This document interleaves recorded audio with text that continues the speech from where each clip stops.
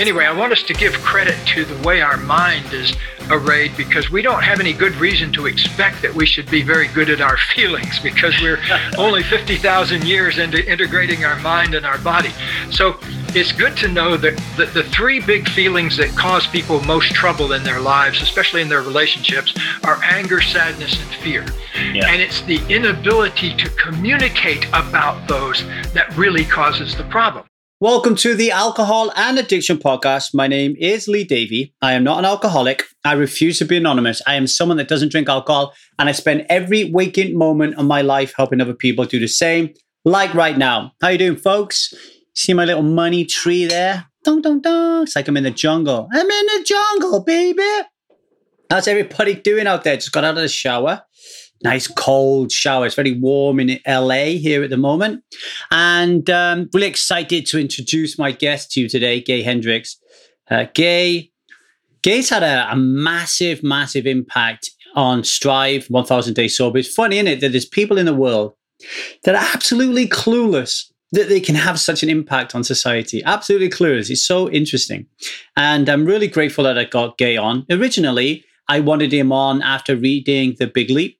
I read The Big Leap, and I thought that the concept of upper limit problems was so applicable to alcohol addiction that we had to include it in the Strive method, right? So we got it in there, squeezed it in there. I'm like, I need to get this guy on the podcast to talk about upper limit problems in more detail.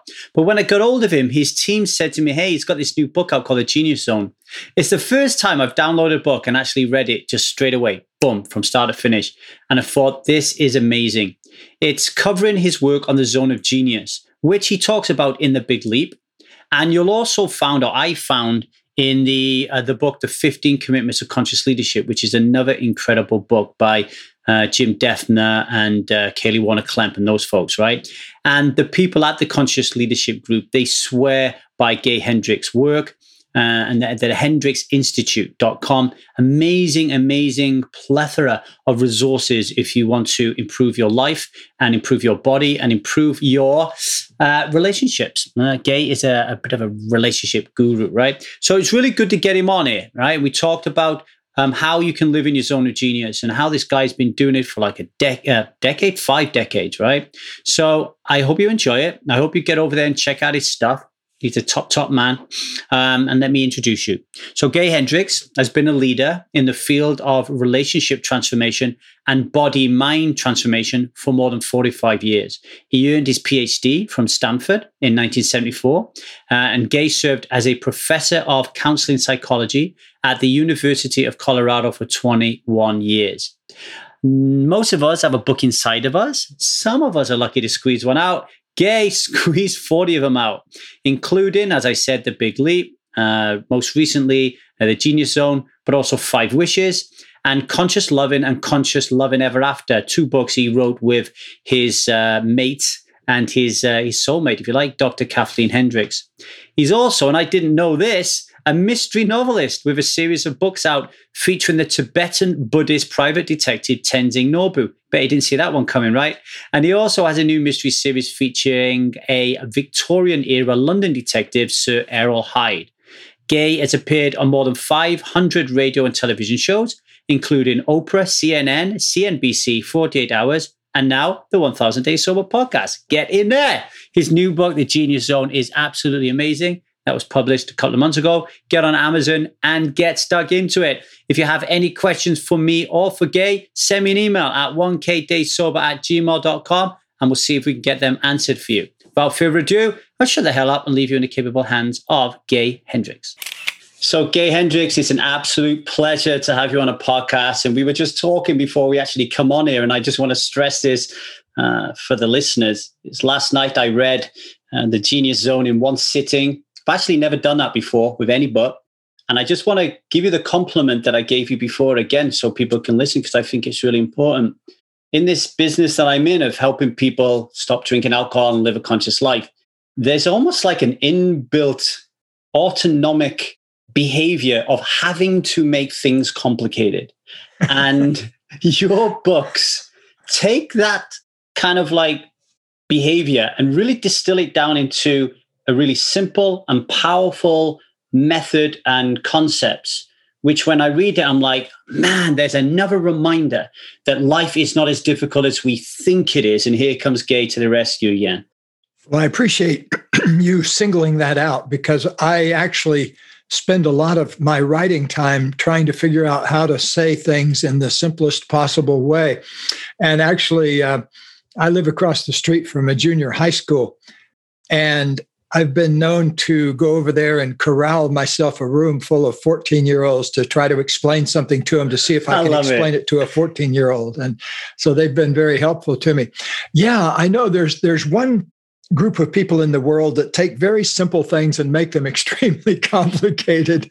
And then there's the rest of us that try to take complicated things and make them simple enough where you can really use them in your life. And I feel blessed to be in that crowd. I mean, I'm going to just put a pin in that a minute and come back to it, because I want to make sure that the audience who have not read The Big Leap or have not got into any of your work, they understand the Genius Zone a little bit. So the book we're talking about now is The Genius Zone. It was a really good kind of, almost like, I know it probably wasn't written like this, but a sequel to The Big Leap. It really felt like that to me, because I hadn't long ago read The Big Leap. So could you just explain the concept of the zone of genius? Because I think it's really important for people listening. Yes. Well, let me start with what I said in The Big Leap, which is basically, well, The Big Leap is about two main things. If you haven't read it, it's about how to stop what I call the upper limit problem, which is a tendency to sabotage yourself when you're getting more successful. And the second thing The Big Leap is about how to get into your genius zone, which I define 4 different zones of daily activity. One zone is when you're doing stuff in your zone of incompetence, where you're doing stuff you're not any good at. You don't like it. You're not good at it. Somebody else could do it better. So hopefully by now, if you're listening to this podcast, you've eliminated some of those. Another zone people get trapped in is the competence zone, where you're doing stuff you're good at, but somebody else could do it just as well. A big trap also is a third zone I call the excellence zone, where you're doing stuff you're really good at. And even though you're making money at it probably, or getting good appreciation for it, it doesn't represent this other part of ourselves, which I call your genius zone, which is that part of yourself where you're doing what you most love to do. And you're also doing it in a way that makes the biggest contribution to other people around you. To me, that is living at its best. I've been privileged to live in that space for decades now. And I can tell you that it has a type of exhilaration to it that you can't really find anywhere else in life that I know of. No, I love it. Thank you for that, that description. Amazing. One question I wanted to ask you on it was, working with so many people who are using alcohol as a compensatory strategy to an underlying problem. We have been very good at blaming ourselves, criticizing ourselves, being judgmental. And stigma is a really important part of it. And that word genius, like, did you contemplate it at a time and think to yourself, this is the right word, but there's some people who are not going to be able to take that on because they feel that genius is Albert Einstein and not Lee Davy or Gay Hendricks. Yes, I really appreciate you saying that, Lee. I've been thinking about that for a long time, and I didn't actually think of that when I first used the word. I didn't think there would be a backlash to it like there is in some quarters. I'll always have somebody stand up in the back of the room, if I'm talking to a room full of people, and they will say, I've always been afraid of this whole genius thing. I don't think I'm a genius. And when I ask them about it, it'll turn out they knew a genius when they were kids, somebody with wild hair and bad habits and lived out on the edge of town. And so they took a negative fix on genius. But the way I look at genius is we've all got a spark of this inside, because if everybody will just look inside and ask yourself, what do I most love to do? And how could I do more of that in my daily life? How could I bring forth the essence of that? Not everybody's going to write a book or write a symphony or whatever, but a lot of people just need to know that they have a spark of genius down in there, and it might be like one of my elders said when I was first learning, Abraham Maslow, he said, it doesn't matter if you're making a genius soup or writing a genius symphony, as long as you've got that part of you energized. And so that's what I'm looking for. And it's so important in the recovery field, because I don't know if you found this to be true, but I think people with addictions are often some of the most creative people. And oftentimes they've gotten into drugs or drink or whatever their thing is to kind of turn down the volume on this kind of wild creativity that they have in there. But if you can harness that, if you can get in touch with that and head it in the right direction rather than trying to distract it through drink or drugs or anything like that, you have a really powerful connection to the universe, the direct connection to the universe. And, it's interesting. I was thinking before I got on this conversation with you, Lee, about my history with alcohol. And I probably have an unusual history in the sense that the first time I took a drink of it when I went to college, I said, this stuff doesn't taste good. And this friend of mine who was an experienced beer drinker, he said, yeah, you just have to get used to that, though. And I thought, I've heard that one. Whatever else in life do you do that with, And I decided not to get used to it, frankly. I decided to take the lazy man's way out and just let somebody else test that for me.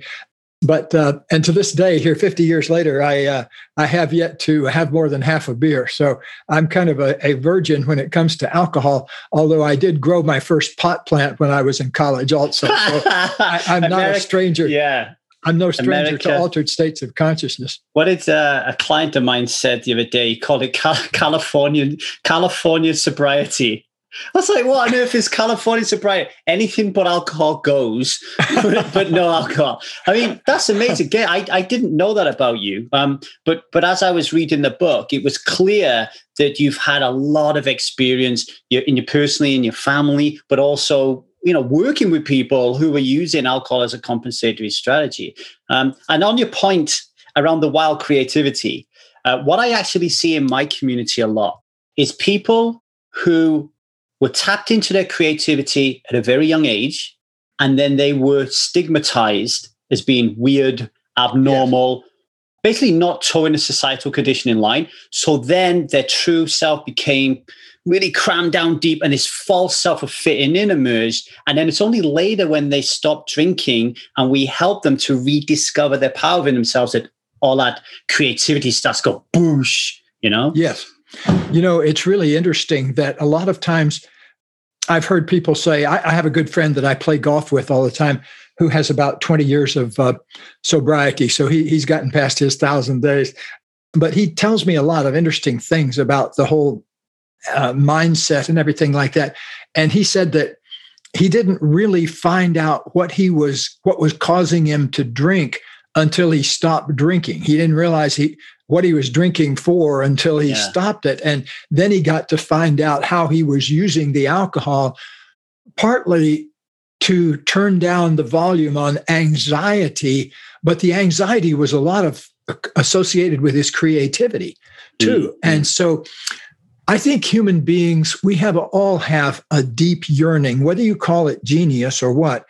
That's what I call it. But you have a yearning to bring forth the best of ourselves.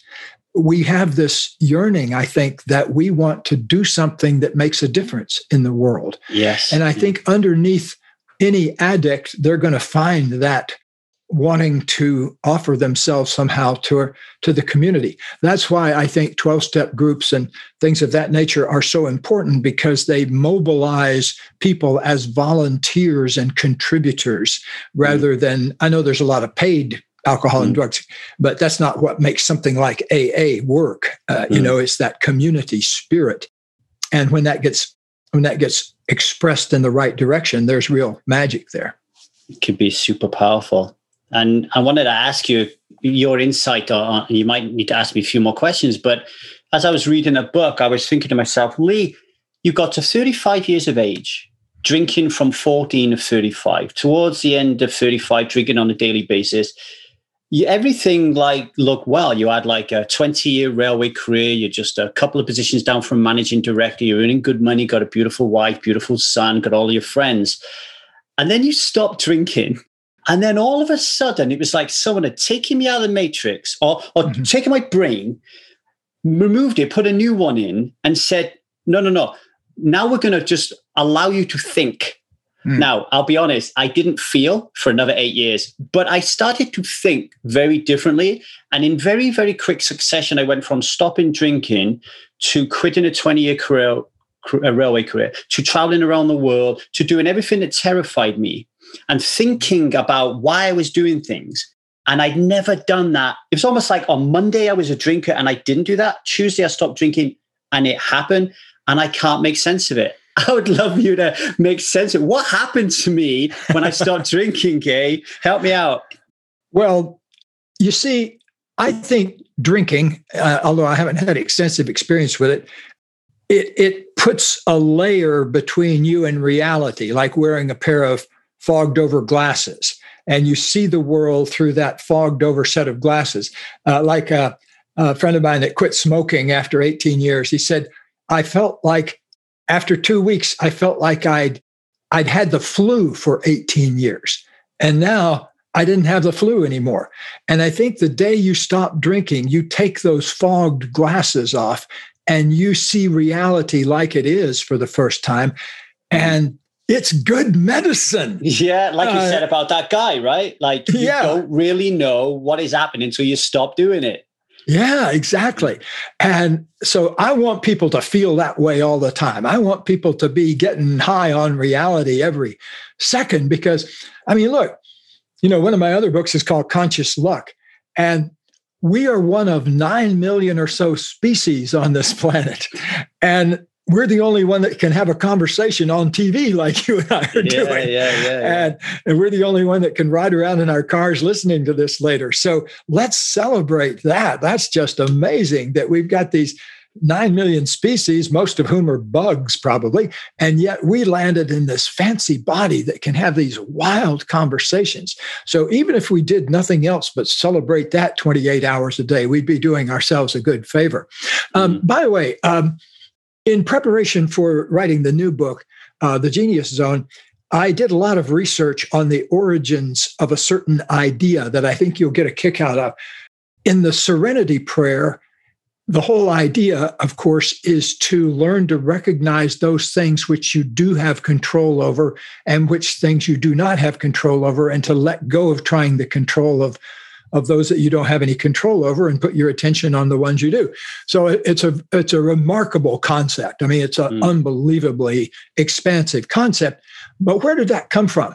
So if you go back about 2,000 years, there was this really exceptional philosopher named Epictetus, and his students collected a little book of his. And the first line says what's in the Serenity Prayer. It said, this goes back 2,000 years. It says, the secret of happiness is knowing there are some things you can control and knowing that there are some things you cannot control. And basically he's saying the same thing, is let go of trying to control those things you can't control anyway, like what people think of you and stuff like that, and put it on things you can control, like what you do for people or what you contribute.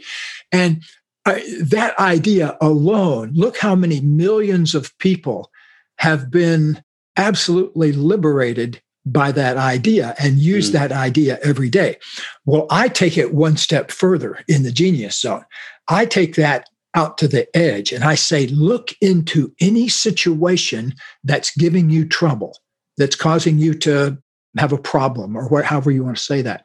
But just look any place where you're stuck and ask yourself the Epictetus question. Ask yourself, what am I trying to control here that's not within my power to control? That gets into what in the new book I call your genius move. It's like a move is like, let's say you're driving down the street and you see a little sign that says detour, and then you go off on another street and that gets you to the same place. But you didn't get there exactly like you thought you were going to get there. But life involves one moment after another of sort of being knocked off center and then having to recommit and get back to the groove again. That's why I always tell my clients to think of themselves as being like the autopilot on an airplane. You set it in Los Angeles, you're going to Honolulu, but it doesn't get there by being right on the beam 100% of the time. It drifts off and it says, okay, let's go back to the left. And then you lift, says, let's go back to the right. And let's go a little up, let's go a little down. So it gets all the way to Honolulu by being wrong most of the time because it has a superpower, which is the power of recorrecting, recommitting, getting back onto the groove again. And many people that stop drinking have a slip and have to make the commitment to start again. I have one friend that actually had 30 years of sobriety and then had a little slip, a half a case of beer slip, and then had to get back on. Unfortunately, he's now 10 years later, he's doing fine. But you never know. Things are going to happen. You know, in his case, it was a shocking loss, a death of a beloved person, and it kind of sent him into a tailspin for 2 weeks. So, but what I'm getting at is don't think you have to be perfect. It's just your ability to correct and learn as you go along. You're not going to get there exactly in a linear direction. Yeah, that piece that I read last night was quite profound to me. So we have a program called the Strive Method, and it's a 6-month program. And the first 3 months, we don't want anybody to rush into stopping drinking because we believe that the best chance of success is to quit when you're ready. So the first 3 months is all about preparation. But at the end of that 3 months, we take a vow or a commitment. We get into the arena and we get our gloves off, right? But this is where you've changed my thinking. I'm going to incorporate this into my program. What I found happens is inevitably most people will have a slip or a relapse or whatever you want to call it. And if we haven't dealt with the shame, the toxic internalized shame, they run to the hills. Like they actually leave the only support system they have that can get it through it. What I loved about your book was this concept of recommitting. So yeah, you're in the arena now. You're not in the stands no more. That is commitment. But now the work starts. And here is a key thing you said, and I'd like you to expand on it. You don't have to wait for a disaster to recommit. That was really important for me. Yes, learning how to recommit just when you're beginning to drift. That's part of the art of the whole thing. Kind of catch the drift and make the shift. Catch the drift and make the shift. That's what we teach in our seminars. And it's so important because many of us go into a despairing mindset if you have a slip. And then how do you get out of that despairing man? You do some more, and drink some more or take some more drugs. But it gets into a downward spiral very quickly. But if you have a support system that understands slipping and recommitting, that's a really valuable thing to know how to do. Yeah. And when you were talking about what can we control, what can't we control? So there was two really big concepts that leapt out to me. One was negative thinking, and the other one was creativity, i.e. negative thinking, taking up all this energy. So there's no room for your creativity and actually getting rid of the negative thinking so the creativity can flourish. So how, if people are listening and they've got that stinking thinking, what would your advice be to them to work on this on a daily basis, other than buy the book, of course? Yes, of course. And by the way, if you do buy the book, I really encourage you to sit down with it for an hour and treat it just like a session with me, because it's basically a transcript of different sessions I did, all kind of crafted into one thing. So it's designed to be like a one-on-one conversation with me. So somebody sent me a picture on Instagram the other day of them in a bikini on the beach reading the book, And I said, no, don't read it in a bikini on the book. Take it home and do it, So one important thing is that if you look into the lives of addicts or people who have an alcohol problem or whatever their particular approach is, you'll often find that one of the reasons they started doing the drugs or drinking too much is to quiet a certain type of voice in their mind, a certain type of critical voice that was going on. And when they drank, that voice went quiet for a while. And so that gets people addicted to whatever it is in a hurry, because if you've got some way of knocking out that, but the voice is never going to go away until you stop the addiction for an hour or a day or whatever you can, and have a conversation with that voice where you systematically let go of trying to control it. The reason it keeps yapping in your ear all the time is you're trying to will it away, and it will not be willed away. It must be loved away. And in the most practical sense, the only thing that will quiet that inner critical voice is loving it as it is and understanding why it's there. In other words, opening your heart to it, not trying to control it. So interestingly enough, when you let go of trying to control your negative thinking starts to disappear because it's been forced to appear through an act of kind of clutching and hanging on your part. But the moment you let go of that and experience all of that just fully and freely with an open heart, it has no reason to keep ganging up on you and torturing you anymore. You've already acknowledged it. You said hello to it. You've loved it. You've been with it. You've accepted it as it is. And that's the one thing that it's allergic to, that critical voice. It just can't stand loving acceptance. And so it'll go away. But seriously, though, that's what it's really craving, is that kind of inner loving acceptance from yourself. And until you can give that to all of yourself, there's always going to be something in you that troubles you. But until we can get that open-hearted sense of forgiveness about ourselves, we're always going to be beating up on ourselves. Now, you remember I told you that when I stopped drinking 11 years ago, I started thinking for the first time, and I didn't start feeling until like 8 years later, right? Yeah. So when I listen to you say that, what comes up for me is the people I see who are unwilling to let go of that negative thinking, or to embrace that negative thinking, to love that aspect of themselves. What scares them is they have been programmed to spend all their time up here, and they haven't been taught how to feel. And all of a sudden, because they have to accept and love this part of them, they have to experience anger. They have to experience joy. They have to experience fear. So for people who are listening to this, who think they know how to do that, but like most people don't have a clue, what advice could you give to them about almost like feeling your feelings through to completion, I guess? We interrupt this broadcast to bring you important news. If you've been listening to Gay Hendricks and Lee Davey talk about Zone and Genius, and you're thinking, what's all that malarkey? I need to get a bit of that.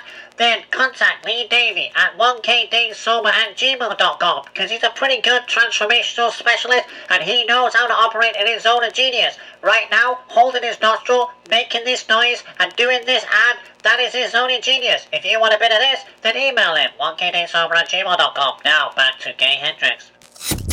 Yes, well, I have conversations like this all the time where I'm helping somebody find their way into their body for the first time to feel where their feelings are.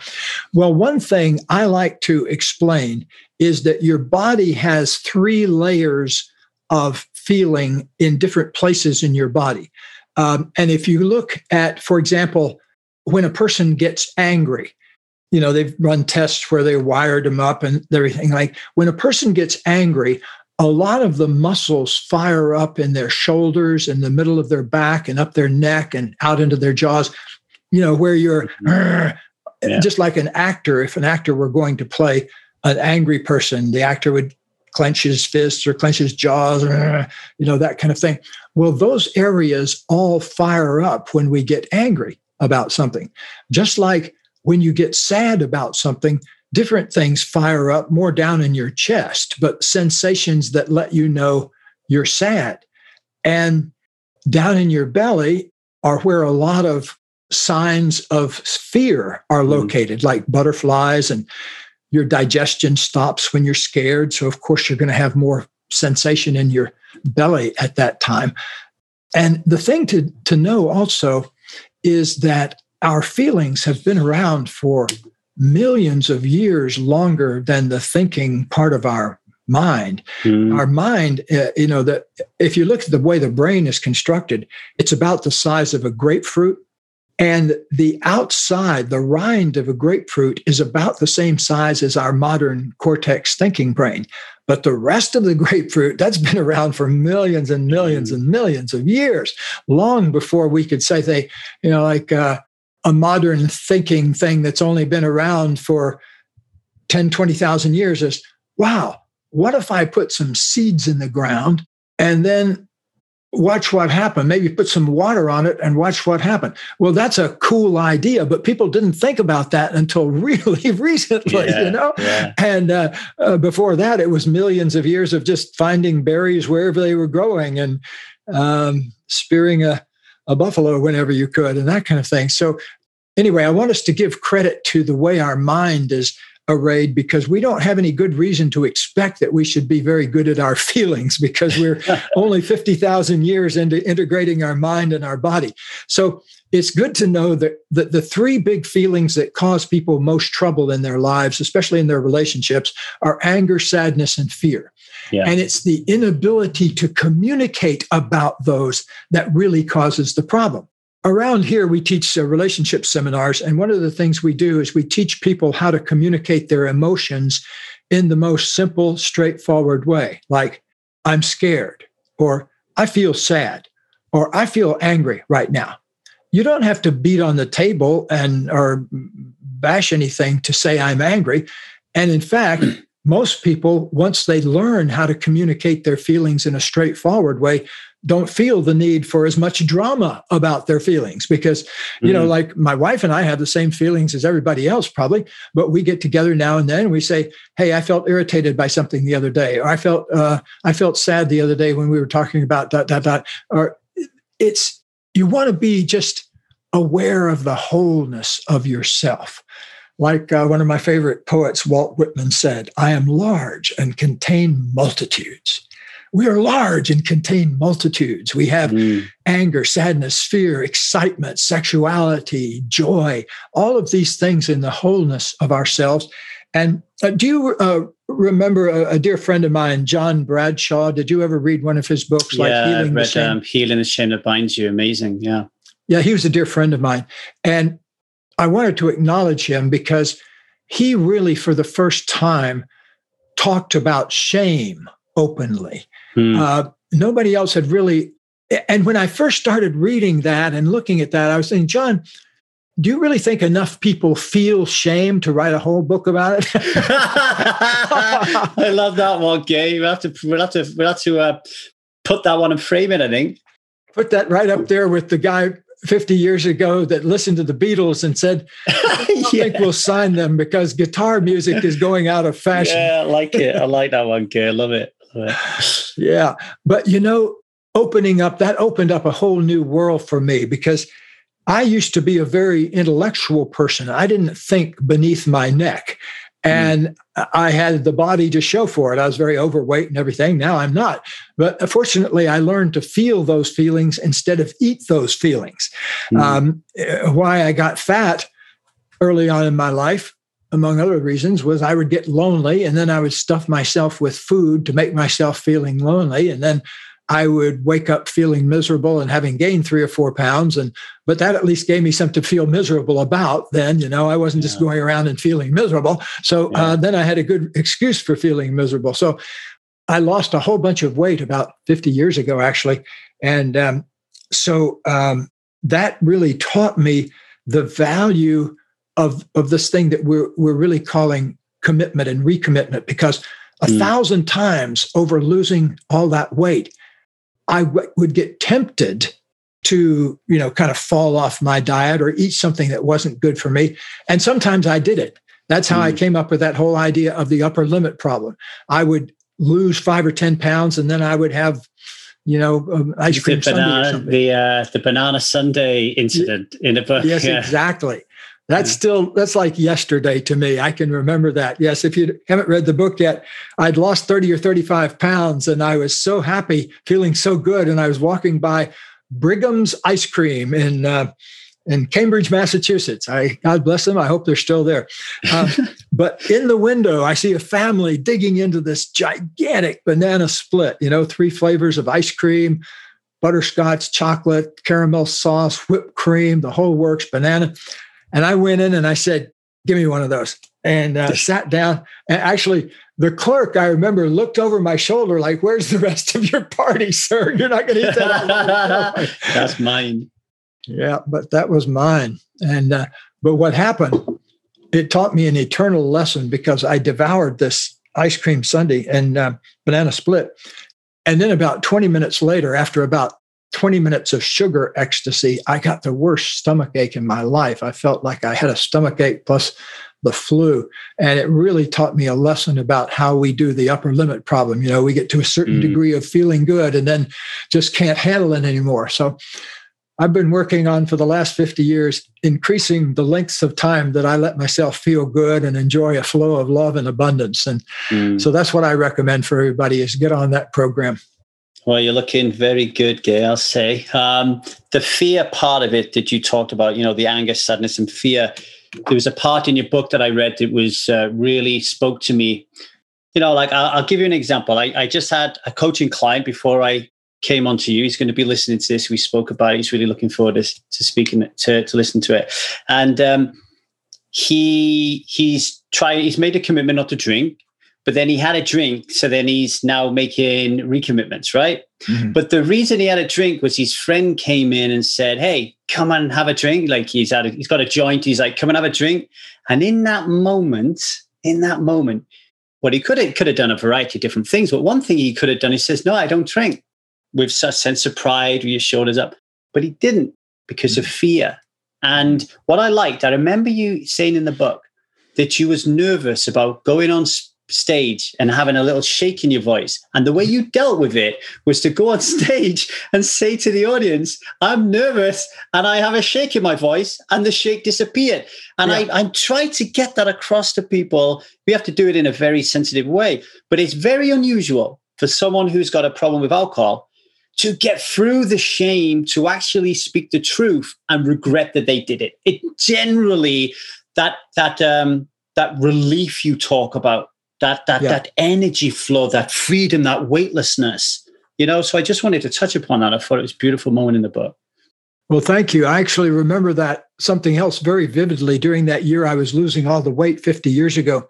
I had lost, but I don't know if people know this from other books I've read, but I was sort of born into a weight problem in the sense that my father died during my mother's pregnancy, and my mother stopped eating for a number of months. And so she actually lost 30 pounds during her pregnancy with me rather than gaining weight, which most people do. And they think her starvation threw off some kind of thyroid or pituitary reset in my body so that I gained weight very easily, pretty much from the moment I arrived here. And I was the only fat person in a skinny person's family. And so there was something obviously wrong with me because I was eating the same food they were. And yet I was just packing on tons of weight. And so I was taken around to all sorts of different specialists, but it never really got handled until I was 24 years old. And so I had a spiritual experience, a wake-up experience, where I realized I wasn't my fat, I wasn't my feelings, I was more than all of that I was a spiritual being at the bottom of everything and at the center of everything. And from that place, I decided to reinvent my life. And so one thing I started doing was just eating only food that I felt fed my spiritual nature rather than my old 100-pound overweight body. And so within a year, I lost 100 pounds, but I didn't do it linearly because there was this one moment, well, the banana split moment, but then later on, I'd lost maybe 50 pounds and I was feeling better than I'd felt in years. And so a friend of mine from Florida, I was living in New Hampshire at the time, and a friend of mine from Florida stopped in, and he had two things. He had some hashish, and he saw that I had lost this weight and I was exclaiming about the weight and everything. And so as a practical joke, what he thought was a practical joke, he went into town and brought back a 5-pound box of chocolate caramels, which he happened to know was my very favorite thing. And it was purely, and he was extremely overweight himself. Right. And he and I had, he used to eat together and go to ice cream shops together and stuff like that. And we worked at the same place. But anyway, he, and I did. I ended up eating a couple of the caramels, and then I felt really sick. But what I did later, I decided I didn't want that kind of energy around my house. And I actually had to ask him to leave because he had a buddy with him that his buddy was, had all the hash and everything. And so finally, that was a big move for me. It was saying, even though I was your friend, I'm in a different place now, and I choose not to be around that kind of energy. And that to me was a significant moment, because normally I would have just out of old time's sake and stuff like that kind of gone along with it and slipped back into my old pattern. And I consider that a moment of real individuation, though, because it was a time of saying no for the right reason. It wasn't saying no for the wrong reasons. It was saying no because I prized the state I was in so much that I didn't want to interfere with this new state by fogging anything over. Again, I'd gotten to the place where it felt so good that I didn't want to mess it up anymore. And that's what awaits people, I think, out there. It's worth getting to that place. Yeah, I would just advise everybody who's running around the block now listening to this to stop it and rewind it and play it again, particularly if you're struggling with an addiction, right? Particularly with alcohol, because, there's a lot of reasons why people drink, but in my work, you can distill it down to several key factors. One of these key factors is status, like the outside in game. It matters to me what Gay thinks of me, and my friends thinks of me, and my mom thinks of me more than what I think of me. So when people start to think about quitting drinking, very often they're surrounded by toxic people and they spend time in toxic environments. And then they start to think, I start to give them advice that, maybe we need to change that. And then the thought goes into scarcity and lack. I am losing something if I do that, or people are going to judge me if I do that. Listening to you, it sounded like you weren't losing anything. You was gaining something. Like you went at it like, I'm sure you went through the whole saying kind of, what are these people going to think of me type of thing. But the fact that you went through with it, knowing that you was more important and you had bigger things to do in the world, it doesn't make us a bad person. And I think that's what stops a lot of people from even starting. Yes. Just out of curiosity, what is the name of your program? I heard it at the beginning, but I've forgotten it. It's called the Strive method. Strive. Okay, yeah. Strive. And how does that interface with 12-step work and that kind of thing, or does it? It doesn't. It's different. It's just like a non-12-step option based on all the mentors you included that teach me stuff that is not in the book, which I then teach people. So, for example, our evolution phase of the Strive method is our post-recovery. So what I see a lot of sobriety companies or coaches fail to do is they help people stop drinking, but they don't deal with the underlying root cause, and they don't give them tools or an ongoing support system to the rest of their life. So your material, and I've read a lot of your material in the 15 Commitments to Conscious Leadership, it actually could be the whole evolution. Like, you could have written my evolution program, because what you're doing is you're helping people get to the root cause of their problems and learn to live consciously, which is really important.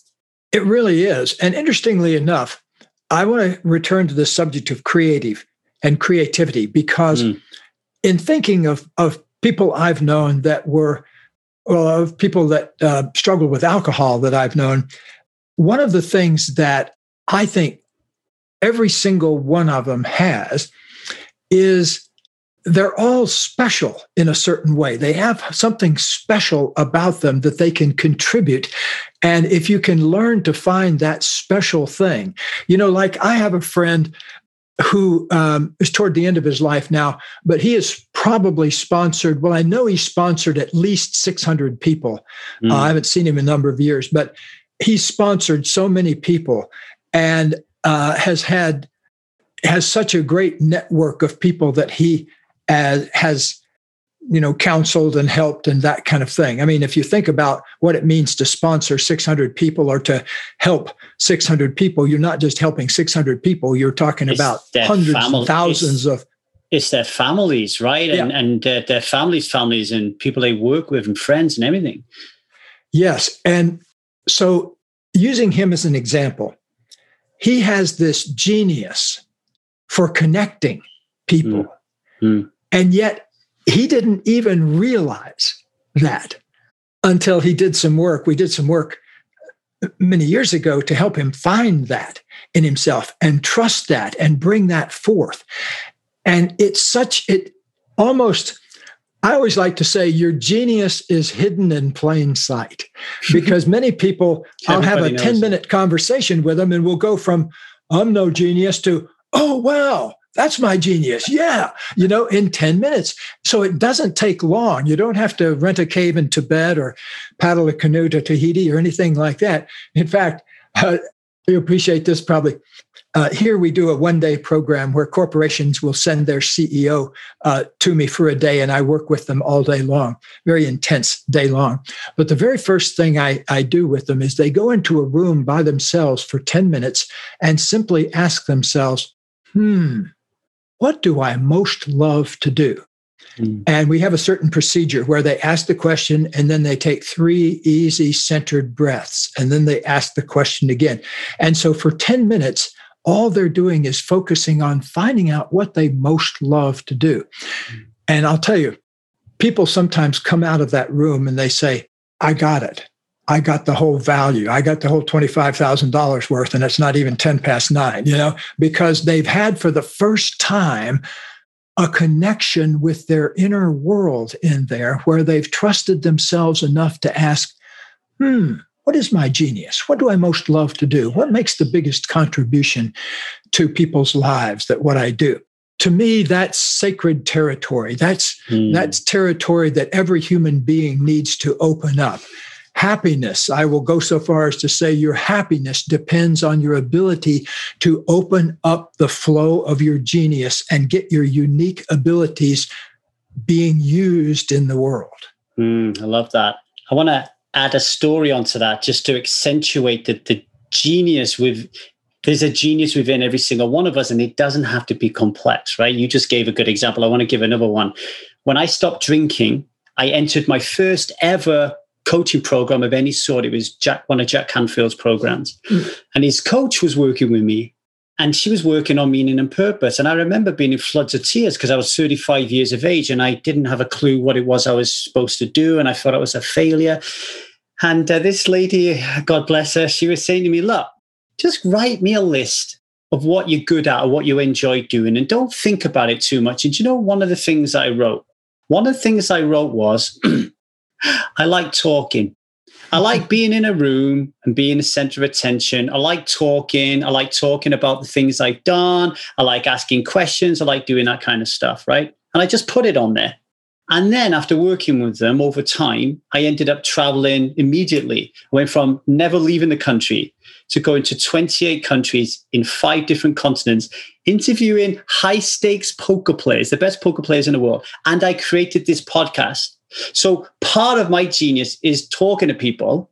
And I discovered that as a child, just messing about and getting told off in class for talking too much. And you would never, ever have linked it to genius, because genius in my upbringing was science or splitting the atom. And it doesn't have to be like that, Gay, does it? No, like I say, it could be, like Maslow said, it could be a genius soup as well as a genius symphony. But I really love that story. First of all, Jack and I have been friends for half our lives, probably. And we kind of came of age at the same time. And I always kid Jack because I say, you owe it all to me, because long before he wrote Chicken Soup books, he wrote a book called 100 Ways to Raise Self-Concept in the Classroom. And I was a professor at Stanford at the time, had just finished my PhD, and I worked there for a year before I went off to the University of Colorado. And they sent it to me to review the book. And is this worth publishing? The publisher sent it to me. And I said, oh, yeah, this is going to be a classic. If it doesn't sell 100,000 copies the first year, I'll eat it. And it turned out to do great and was a big bestseller for a long time. So anyway, wherever I see Jack, I say, you owe it all to me. You owe me. his genius chicken soup for the soul. I love it. Yeah. He's actually been a guest on this podcast because... he's a great guy. I love Jack so much. He and I go.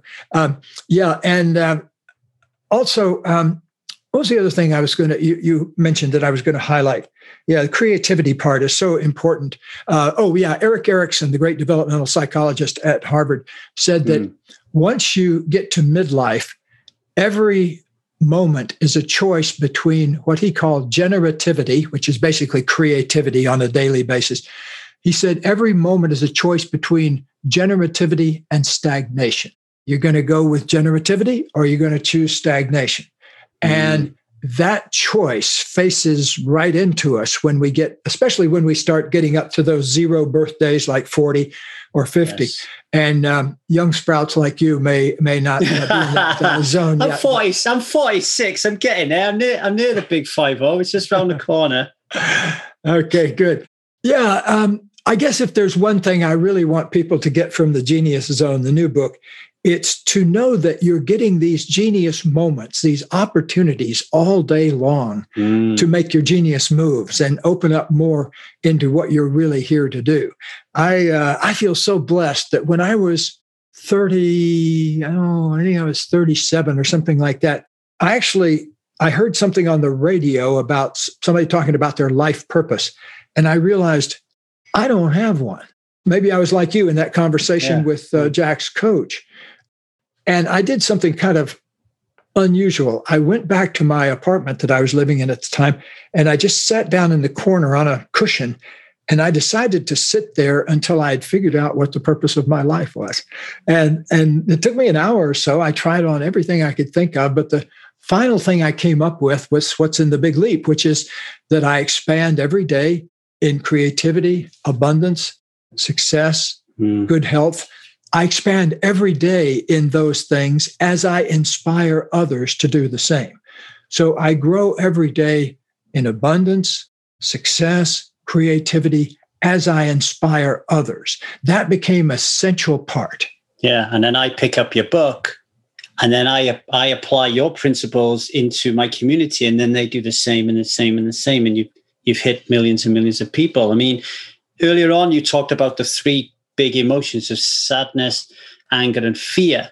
But when I think about this next emotion, I think of you as the word I'm looking for, the trailblazer. And that's joy. Because a lot of people, when they think of joy, they just think, it's joy. Let's just throw that one away. That's just easy. That's happiness. That's great. But of course, with the upper limit problem, a paradox is thrown at us that is sometimes difficult to wrap your head around is, well, I've been programmed to believe that I will always want to achieve more and more and more joy. But as you explain in the Big Leap, and I'd love you to expand upon it, we all have, me and you probably have them in all our different areas now, but at different levels, an upper limit problem, which is preventing us from experiencing more joy. Yes. And I like the way, when I was reading The Genius Zone, the addiction to suffering. And I thought to myself, those two seem to dovetail very, very nicely, if you want to expand on that. Yes. Well, when I first started catching on to all this way back, I realized I only had a limited tolerance for feeling good inside. And then I seemed to have some programmed conditioned need to mess it up. And in my relationship at the time, I had a girlfriend at the time, and I noticed the same thing was happening there, that we'd get along fine for a week or so, and then one of us would trash it by starting an argument, and then that would lead to one thing and the other. And then sometimes we'd end up spending a week or two kind of getting back together after the thing, and then we'd go through the whole cycle again. And so I realized I have an allergy to feeling good all the time. And I have an allergy to somehow connecting with people. And when I tuned into it, I realized, I could see instantly where it came from way back in my early days. And we can almost, if we put our minds to it for a few minutes, figure out where you got a particular pattern from, because they're not all that mysterious. So as I tuned into it, I realized I'd been doing that all my life. And I had an intolerance for feeling good, because if I felt good, something bad was going to happen.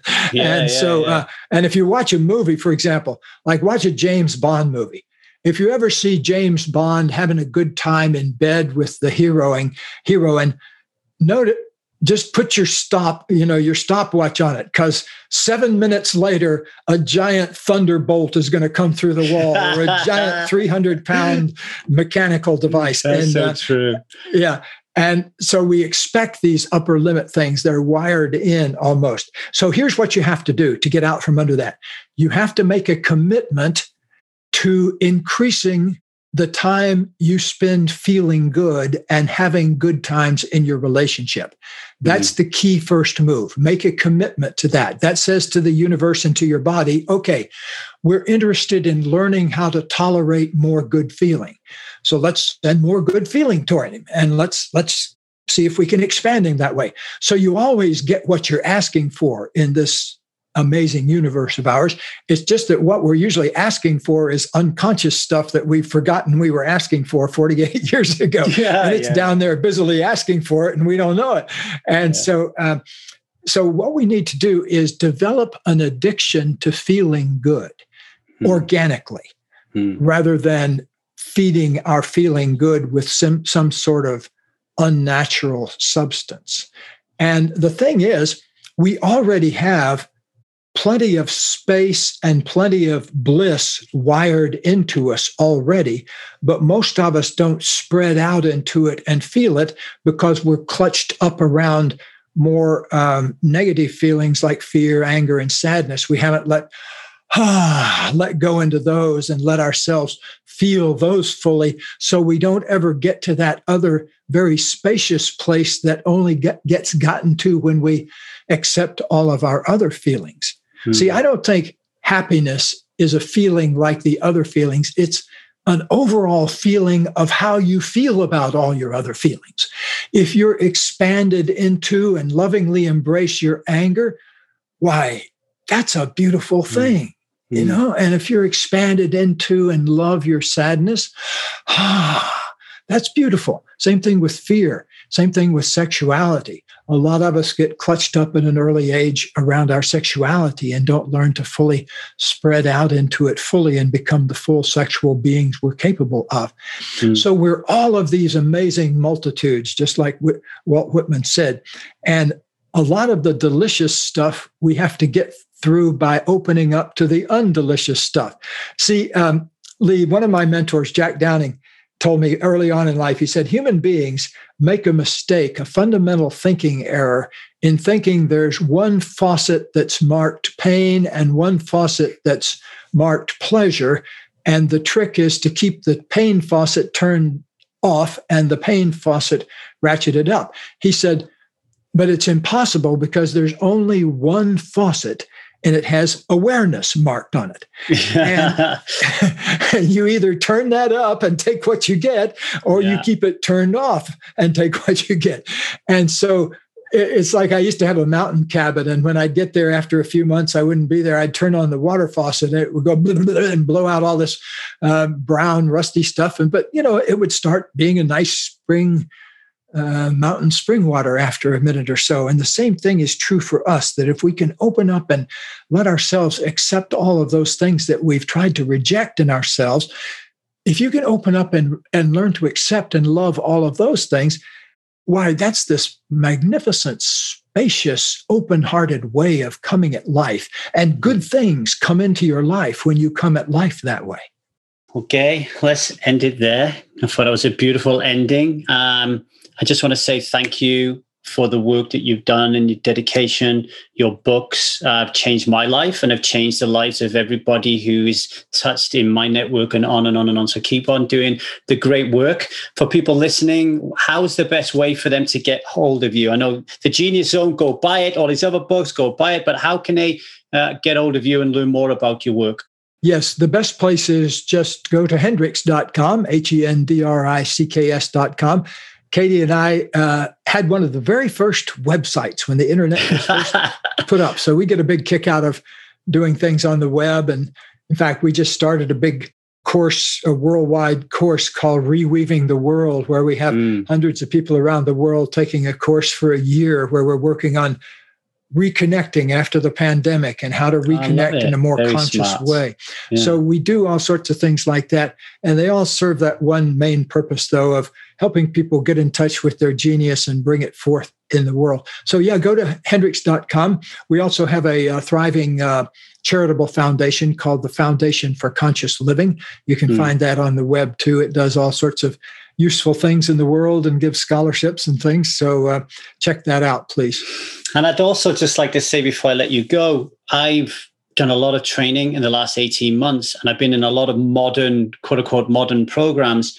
They are all using your work as a backbone or near backbone. So to remain as innovative and creative and on the trend of that wave as you have for all these years, amazing human being, Gay. Well, thank you very much. I appreciate that. Brings a tear to my eye, actually. I appreciate being seen that way. I work every day. I hope I never have to retire. You won't be in its own genius if you're retiring. Yeah, so I sleep from 10 p.m. to 4 a.m. And I never use an alarm clock, but I always wake up bright and early and excited about what I'm working on, because I get to live in my genius zone pretty much 18 hours a day. Yeah, I love it. Well, thank you for spreading that genius to us today, and keep doing the good work. We'll catch you later, Gay. Stay in touch. Many blessings to you, Lee. We all want to find the right woman. We all want to find the right man. We all want to find the right job. We want to find the right friends. We want to live long and prosper. We don't want to worry about money. We don't want to fight. We want to be the best parents, husbands, wives, daughters, sons, employees, and leaders that we can be. We all want these things to a certain degree. And if you want them, I have a tip for you. Change your relationship with alcohol. It will be the spark that ignites everything. I promise you, if you can reduce the negative impact that alcohol has on your life, all of these things are available for you. So let us help you. Do not do this alone. Email me, 1kdayssober@gmail.com to join our Strive family today.